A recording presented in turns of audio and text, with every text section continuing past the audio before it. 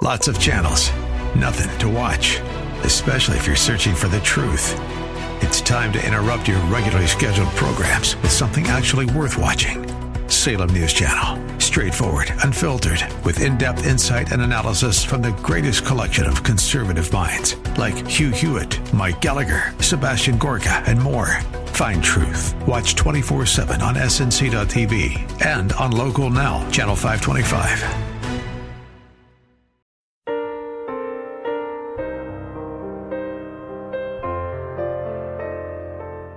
Welcome to Believing the Bible with Scott Lane and Terry Reed of the San Antonio Bible-Based Science Association, with today's message of hope in today's troubled world based on biblical truths. We hope that today's program is enlightening and inspirational.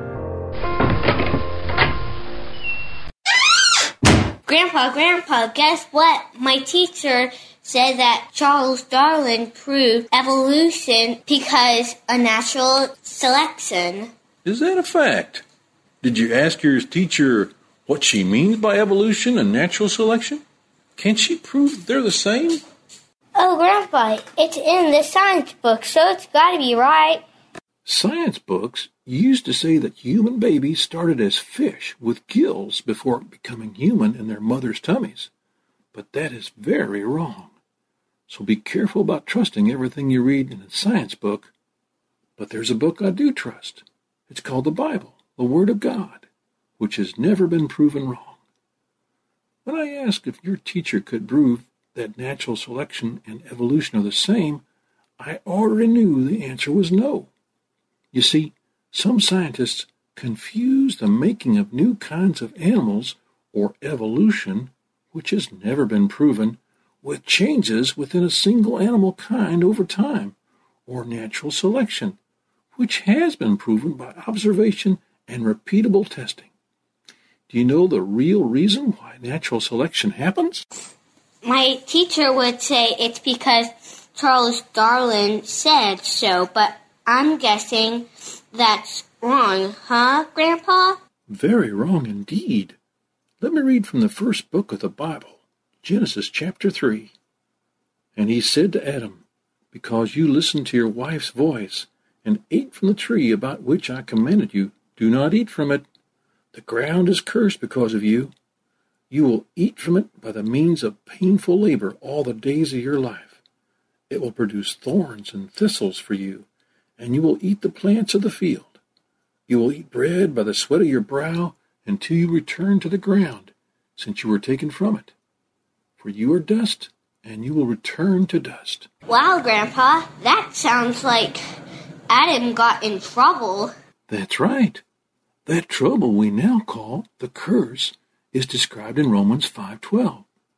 Therefore, just as sin entered the world through one man, and death through sin, in this way death spread to all men, because all sinned.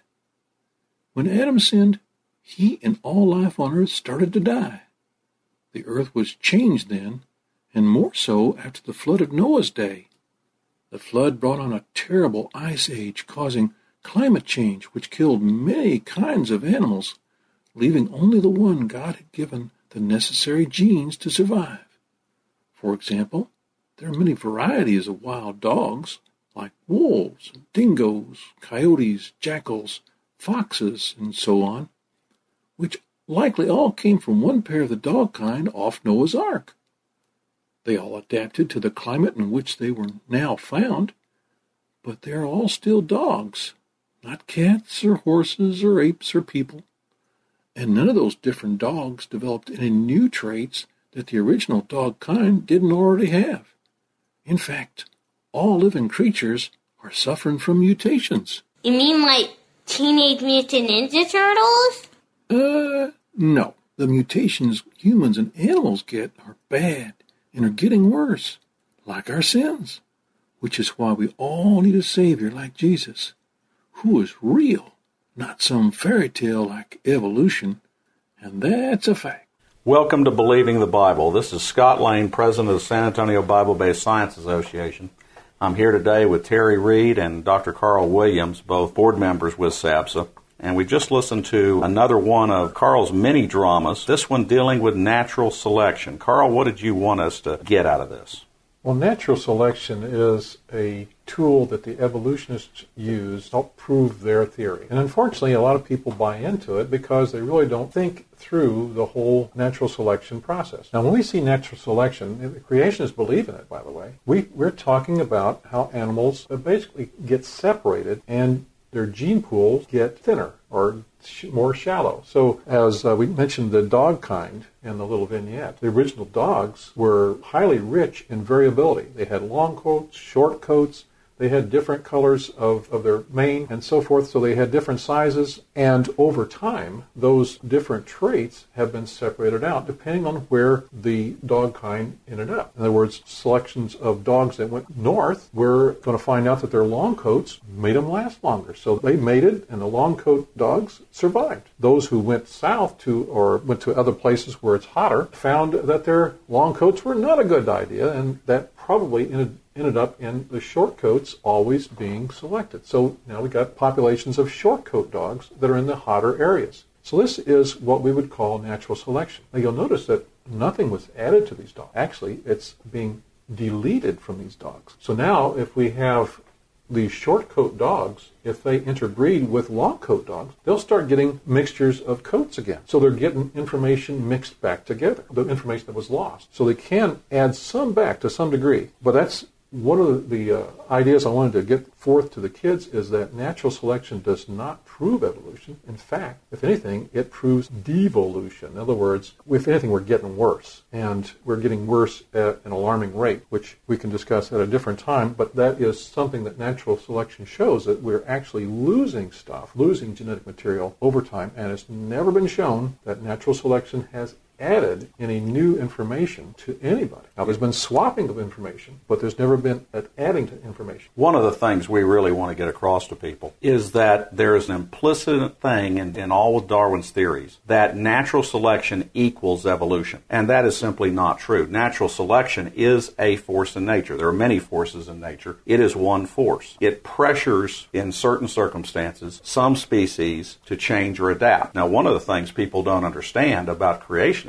is that we are not a bunch of bumfuddles who just don't even understand science or anything else. We totally believe in adaptation and in variation, but we believe that variation is limited by the pre-programming within the DNA and within the information that's there. And one of the things that natural selection does not and never has been shown to do is create new information, which would be necessary if you were going to have one body type change into another. Well, it's impossible for it to create new information because, by definition, for something to be selected, it has to already be there. Something can't be selected unless it's already there. If it doesn't exist, it's not going to get selected. So natural selection does exactly that. It selects, but it only works on what's already there. It doesn't create anything new. You are listening to Believing the Bible. This is Scott Lane with Terry Reed and Dr. Carl Williams. If you would like to learn more, go to sabsa.org. That is sabbsa.org. Today we're talking about what's in the Bible in terms of natural selection, variation, or adaptation. And what's surprising is, when you look at this from a biblical perspective, it makes more sense with what we actually see in the world, not with what people have theorized, but what we see. What would you say with that, Carl? Well, I think it's absolutely right. The natural selection that biblical creationists propose tries to look at what evidence we've already found, and that is a good explanation of the evidence. We can get, with some difficulty, various, we call species, to interbreed, such as the horse kind. We have zebras and the donkeys and the horses, which can interbreed successfully. So what evolutionists would say, these are different species. Well, they're not different kinds. They're all the same kind. So therefore, these three creatures, the horse, the donkey, and the zebra, can interbreed.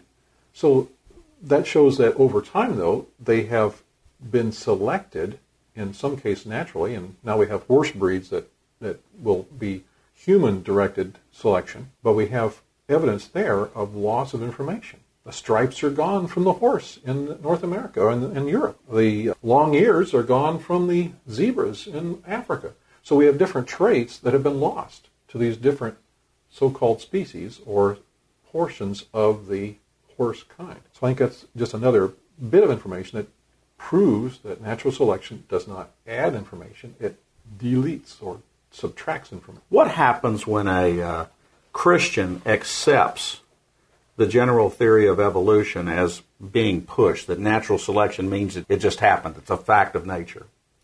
Well, then we no longer have an ancestor called Adam or Eve. And if we have no ancestor called Adam or Eve, then we have no original sin.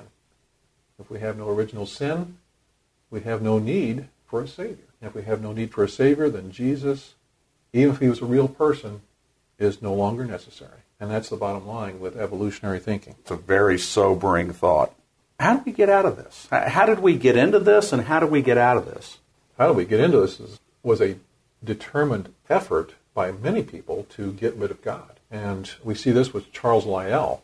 He wanted to get Moses out of the science classrooms. So he determined that there was a slow and steady wins the day, so to speak, with layers of rocks and explanation of geology. And that was based upon something that Bruce Malone talks about, and that even before that, when Christopher Columbus mistakenly thought he was in the East Indies and brought back some Native Americans to Europe, and the religious culture at that point said, oh my goodness, we're only supposed to have 3 races of men, Shem, Ham, and Japheth's descendants. Now we've got a 4th one. Something must be wrong. So we'll have to reinterpret the Bible. That opened the door to allowing people like Charles Lyell to come up with their stuff, which has influenced everyone else in the so-called scientific culture, that we have a very, very old Earth and solar system, and evolution is possible because we have a lot of time. Switching gears, we would like to tell our listeners that we will have Scott Gillis with Creation Ministries International here in the San Antonio area. He will give 2 creation science presentations on Sunday morning, September 25th at First Baptist Church in Pleasanton, Texas, as well as an evening multimedia presentation at Kirby Baptist Church right here in the San Antonio area. For more information on these events, you can go to our website on our calendar page. For more information or to schedule a presentation, go to sabsa.org, that is SABBSA.org, or call us at 210-599-7240.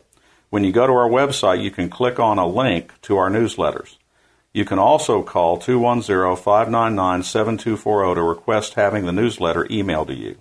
Our website also has a link for contact information on which you can order our newsletter. We would also like to make people aware that we now have the opportunity to expand this radio ministry across the country to radio stations in 8 other major American cities. To do so, however, we will need sponsors to cover the $303 a month cost of doing so. If you could help with this, send no money now, but please contact us and tell us you would like to help expand our ministry via our contact email on the contact page of our website, or call us at 210-599-7240. Also go to whyshouldyoubelieve.com. That is Terry's website containing articles looking at current day issues from a biblical perspective. SABSA meets the second Tuesday of each month at 7 p.m. at the Jim's Restaurant at the corner of San Pedro and Ramsey. There you will find biblical apologetics and creation science teaching found nowhere else in Bexar County. If you missed any part of this show, you can listen to this show anytime by going to the AM 630 KSLR website and click on KSLR Podcasts. Please join us again next Saturday for Believing the Bible.